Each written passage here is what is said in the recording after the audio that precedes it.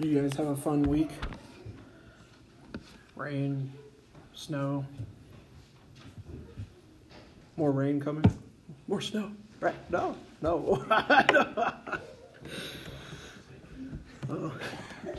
Either way, right? Moisture is moisture, right? That's. I also forgot we have our new daily breads. So this is for June, July, and August. So if you want to join us in reading those, we have those available in the back. And also, Sean and Janine working with, what's the kids group called? I forgot the kids group. But they have a link on Amazon to buy up books to anything to mattresses and everything. But if you... Yeah, the books are for, they're working with the children's home across the border. Okay. So it's not the one we go to, it's in another town. Okay. And so it's through that children's home. Oh, yeah.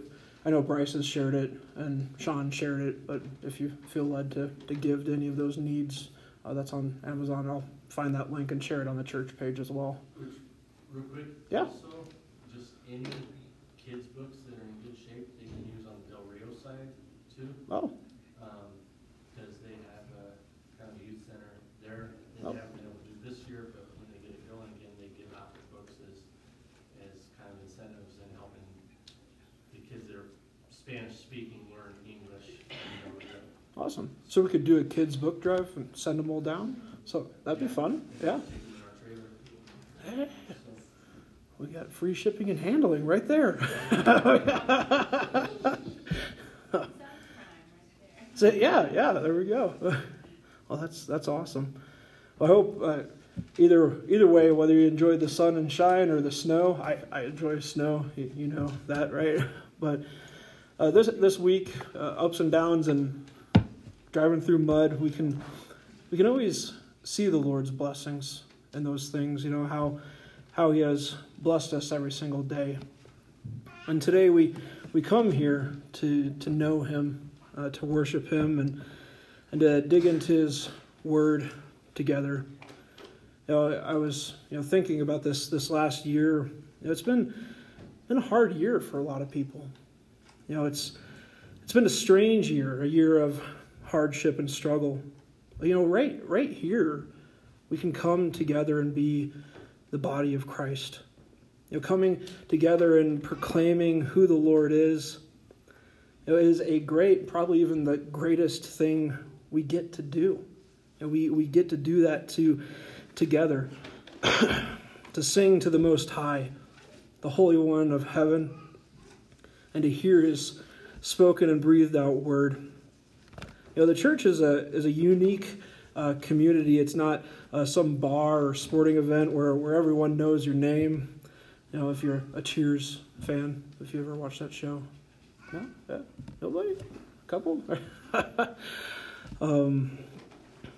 It's not a job where you punch in and punch out and give your hours to make a wage. Now here we rest. Now here we rest in the love of God. We express the love of God. We express the love that we have for God in words and deeds in our life. And we are in that together. And we call that fellowship, right? We have fellowship time or fellowship hour, but it's really actually a part of life. A shared life together. And then we come to study. We come to the study of Scripture.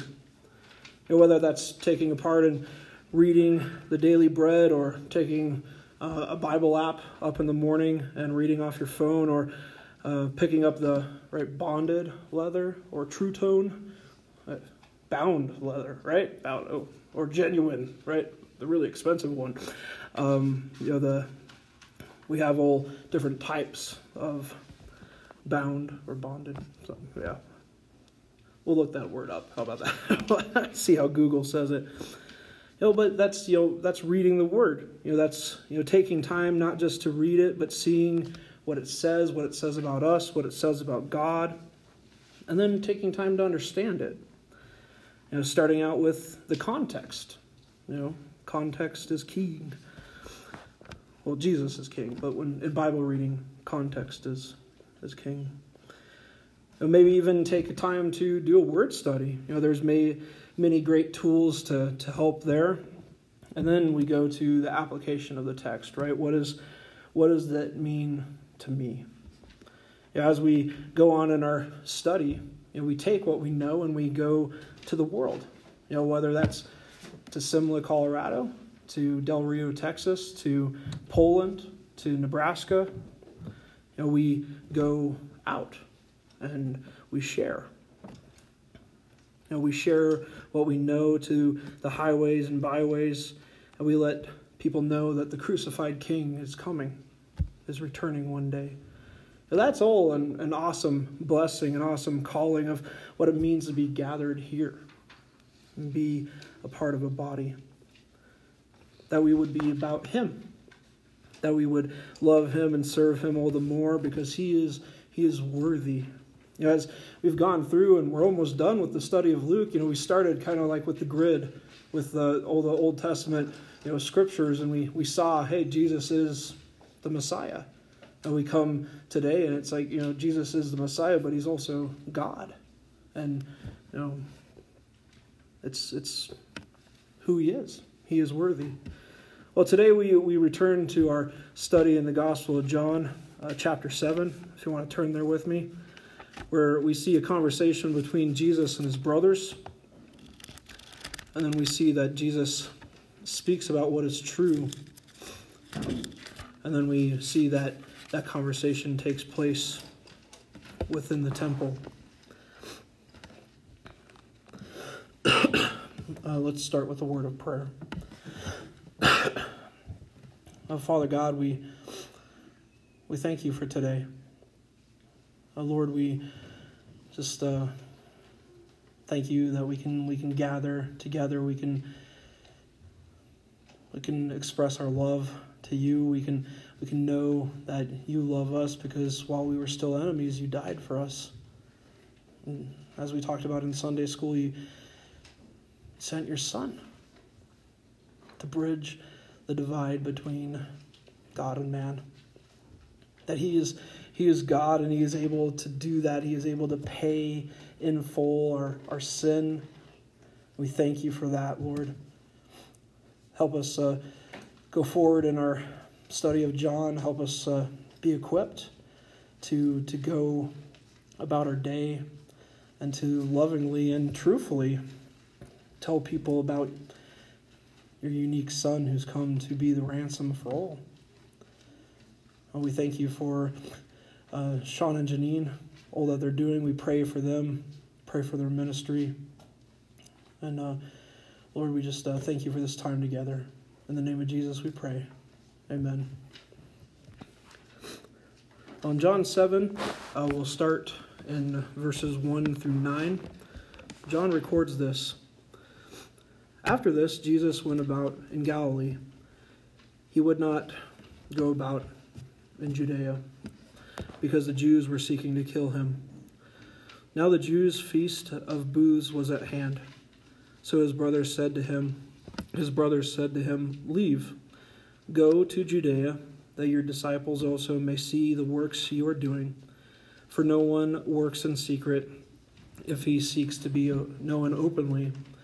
If you do these things, show yourself to the world. For not even his brothers believed in Him. Jesus said to them, My time has not yet come, but your time is always here. The world cannot hate you, but it hates Me because I testify about it that its works are evil. You go up to the feast. I am not going up to this feast, for my time has not yet fully come. After saying this, He remained in Galilee.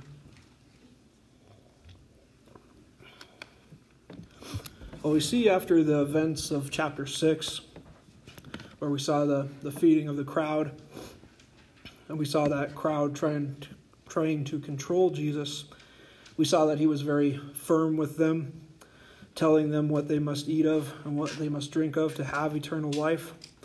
And then we saw that after that, many disciples actually deserted Jesus, but then we saw the resolve of the 12. Because they know. They know resoundingly who Jesus is. They knew, that he had the words of life. Well, after all of that, Jesus stayed in Galilee. He didn't go to Judea because he knew that the Jewish leaders, those of the ruling class, the priests, the scribes, the Pharisees, were all seeking to kill him. So the Feast of Booths comes. Well, the Feast of Booths is known as Tabernacles, most commonly. And it is actually a joyous celebration. The words today. A joyous celebration as the Israelites celebrated God's protection and provision for them in that day, and then it actually is looking back to the 40 years of wandering in the wilderness. So this is one of those feasts or festivals, just as we talked about in Sunday school, that Jews went to. It was in New Testament times, they would congregate in Jerusalem and they would celebrate Passover, Pentecost, and Booths or Tabernacles. So now this feast came. So the brothers of Jesus come to him and start talking to him. Well, we know that Jesus had 4 brothers. According to Matthew 13:55, they are James, Joseph, Simon, and Judas, who is later known as Jude. And they are speaking to him. And they say, "Go, show yourself to your followers. Show yourself to the world. If you really do these things, then be open about it." It seems like brother talk, right? They're calling him out. Prove it, man. Show me. It's almost like the crowd from chapter 6. Well, show us a sign. It's like, were you just fed? Right? It's like, the text clearly states, right now, the brothers of Jesus do not believe in him. Jesus tells them this: "It is not yet my time, but your time is here. The world can't hate you, but it hates me because I call out its evils." Jesus tells them it's not yet his time. He's not accepted. The brothers are. The world hates Jesus because he is the light. He is the one from heaven. He is the truth. And he tells the world this is how it is. Of its evil, of its brokenness, of its need for a Savior. Now, Jesus tells his brothers, you go up to this feast. I'm not. So he stays in Galilee. And what this text pointed out to me, and what really resonated, is that the world, the culture, doesn't like being told reality, right? We even talked about that in Sunday school. It doesn't like its natural state being exposed, which is enemies of God. And we see here too that Jesus is not a God who is to be controlled or caged or called out. No, he is God and we are not.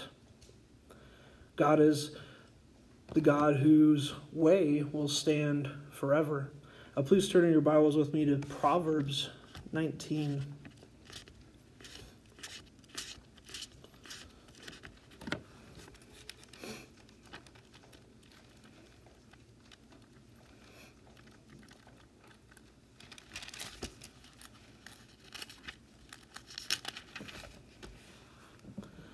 But Proverbs 19, verse 21, states this: "Many are the plans in the mind of a man, but it is the purpose of the Lord that will stand."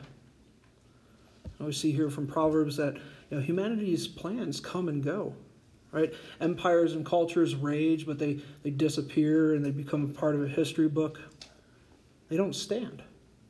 But the Lord's purposes and plans and will stand. No one can turn it back. Please turn over in your Bibles to Psalm 115.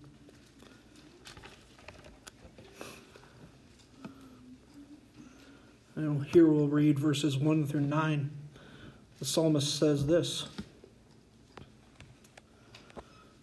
"Not to us, O Lord, not to us, but your name give glory.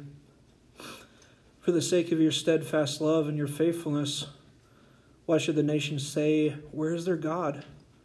Our God is in the heavens. He does all that he pleases. Their idols are silver and gold, the work of human hands. They have mouths but do not speak, eyes but do not see. They have ears but do not hear, noses but do not smell. They have hands but do not feel, feet but do not walk. And they do not make a sound in their throats. Those who make them become like them. So do all who trust in them. O Israel, trust in the Lord. He is their helper and their shield." Now the psalmist says this: "To the Lord be all glory for his steadfast love and his faithfulness." The Lord, or the nation, should not wonder, where is God of Israel? Where is he? No, he is in heaven, and he does as he pleases. The nation's idols aren't anything that come close to the Lord of hosts. They are merely the work of human hands. And the world that worships and crafts those things actually becomes like them. As Tozer says, we become what we worship. So Israel, so people of God, O church, trust in the Lord.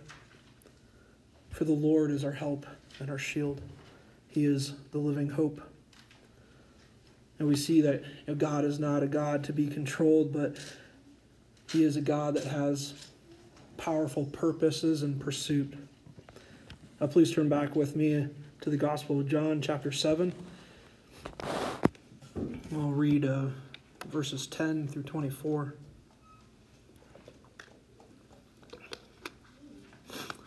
And John records this: "But after his brothers had gone up to the feast, then he also went up, not publicly, but in private. The Jews were looking for him at the feast, saying, 'Where is he?' And there was much muttering about him among the people. While some said, 'He is a good man,' others said, 'No, he is leading the people astray.' Yet for fear of the Jews, no one spoke openly of him. About the middle of the feast, Jesus went up into the temple and began teaching. The Jews therefore marveled, saying, 'How is it that this man has learning? When he has never studied?' So Jesus answered them, 'My teaching is not mine, but is his who sent me. If anyone wills to do God's will, he will know whether the teaching is from God or whether I am speaking on my own authority. The one who speaks on his own authority seeks his own glory, but the one who seeks the glory of him who sent him is true, and in him there is no falsehood. Has not Moses given you the law? Yet none of you keeps the law. Why do you seek to kill me?' The crowd answered, 'You have a demon. Who is seeking to kill you?' Jesus answered them, 'I did one work, and you all marveled at it.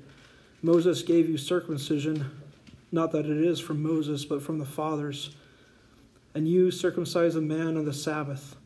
If on the Sabbath a man receives circumcision so the law of Moses may not be broken, you are angry with me because on the Sabbath I made a man's whole body well. Do not judge by appearances, but judge with right judgment.'" After Jesus had spoken to his brothers, they left and went up to Jerusalem, and then Jesus went up privately to the feast.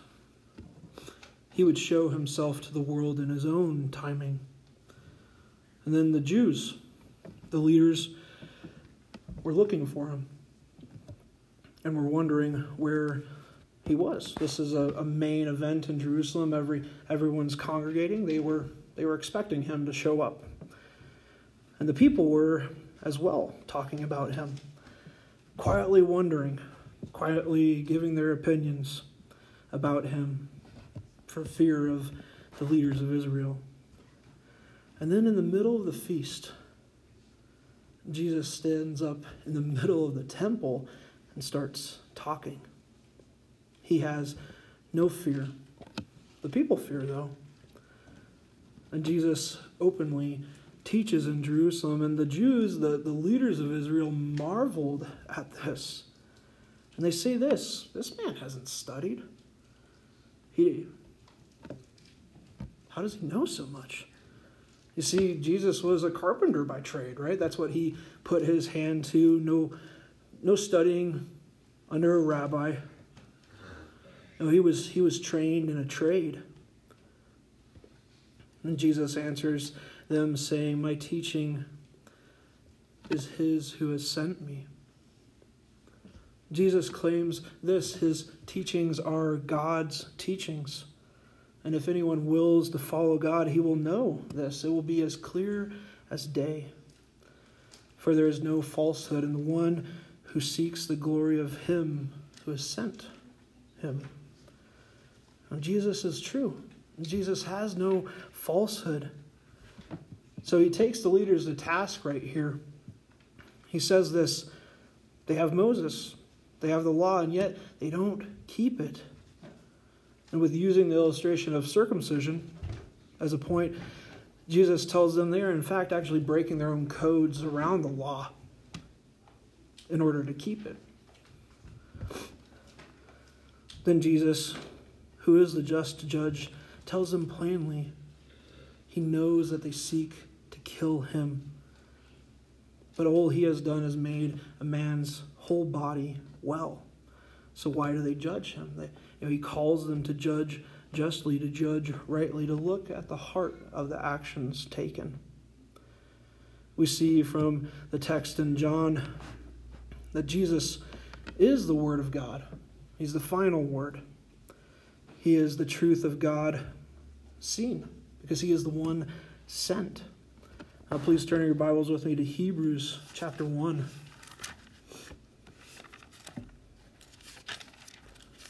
But the author of Hebrews says this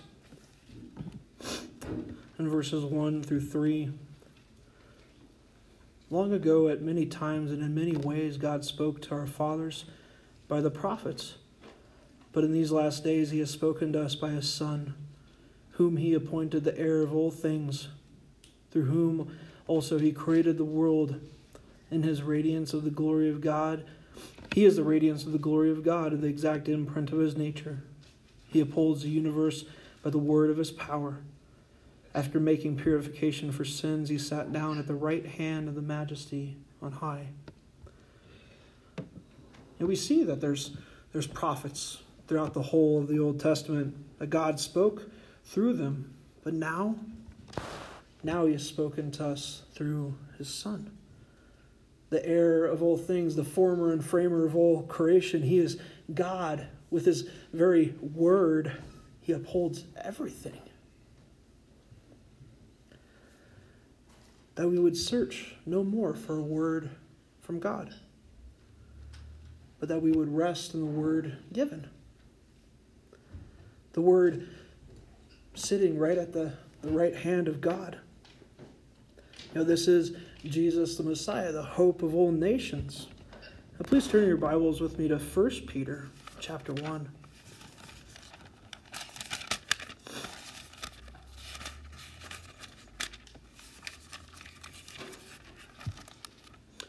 And Peter says this in verses 20 and 21. He was foreknown before the foundation of the world, but was made manifest in the last times for the sake of you who through him are believers in God, who raised him up from the dead and gave him glory, so that your faith and hope are in God. You see, Jesus is foreknown before the beginning, because he was in the beginning with God, in the form of God, and was made manifest to the world.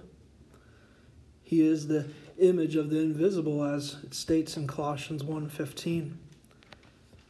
He came so that we may believe in God and find hope in him as we see him risen again from the dead, alive in glory. So we set our hope on what is true, and that is Jesus, the true one, the one that is speaking the word from the beginning made manifest to us. Now please turn back in your Bibles with me to John chapter 7.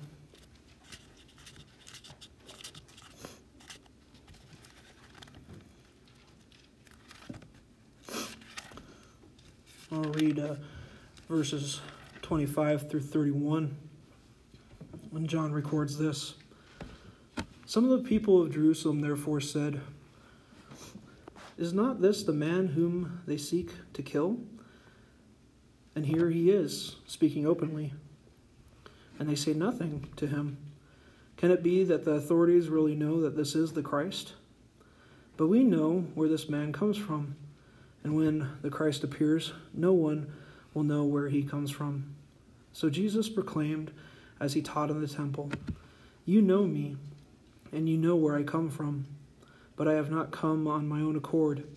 He who sent me is true, and him you do not know. I know him, for I come from him, and he sent me." So they were seeking to arrest him, but no one laid a hand on him, because his hour had not yet come. Yet many of the people believed in him. They said, "When the Christ appears, will he do more signs than this man has done?" I see in this time as Jesus taught, some of the crowd, the people that were listening there in the temple, were saying this. Isn't this whom the leaders seek? They want to kill him, yet they haven't taken action against him. Why are they? Maybe they even saw them marveling at Jesus. Well, do they know? Do they know that he is the Christ? But then they say this. They're like, wait a minute, we know him. Don't we know where he comes from? And would we know if he is the Christ? Well, Jesus answers them right there, right in the temple. He says, "Yes, you know me and you know where I'm from, but I do not come on my own accord." See, Jesus proclaims this: "I am sent here. I am a willing servant of another." As Paul says in Ephesians chapter 2, "Have this mind among yourselves, which is yours in Christ Jesus, who though was in the form of God, did not count equality with God a thing to be grasped, but emptied himself by taking the form of a servant. Being born in the likeness of men, and being found in human form, he humbled himself by becoming obedient to the point of death, even death on a cross. Therefore God has highly exalted him and bestowed on him the name that is above every name, so that at the name of Jesus every knee should bow in heaven and on earth and under the earth, and every tongue confess that Jesus Christ is Lord, to the glory of God the Father." And we see that Jesus is a willing servant who is in the form of God, but he did not stay in heaven. No, he came and served to the point of death upon a cross. And he is exalted above all, and all must bow and confess who he is. Now Jesus says this to the crowd: "The one who sent me is true. You do not know him, but I do, for I am from him." And we see that Jesus is God, who fully knows God the Father. The Father is unseen, and Jesus is the seen God, making the unseen known. We actually hear this stated in 1 John, if you want to turn back to 1 John, a few pages back. At verse 14, John records this: "And the Word became flesh and dwelt among us, and we have seen his glory, the glory as the only Son from the Father, full of grace and truth." And we see the Word, the Son, took upon flesh and dwelt here among humanity, and those there saw his glory. Of the unique Son from the Father, full of grace and truth. And then down in 18, John says this: no one has ever seen God. The only God, who is at the Father's side, has made him known. John says this: no one has seen God. Not Moses, not David. The one from the Father's side, though, has seen him, knows him fully. He makes him known. Jesus is here so we can clearly know who God is. After Jesus said this, they, being the leaders of Israel, sought to arrest him, but no one laid a hand on him, for it was not yet his time. And then we see this here in the text: many believed in him, and they were saying, and when the Christ comes, will he do more signs than this man? You know, they looked back. They saw all the wonders of the Old Testament. And they even kind of looked forward and said, well, is there anybody else coming like this? Look at this. Look who this is. There can be none greater than this man.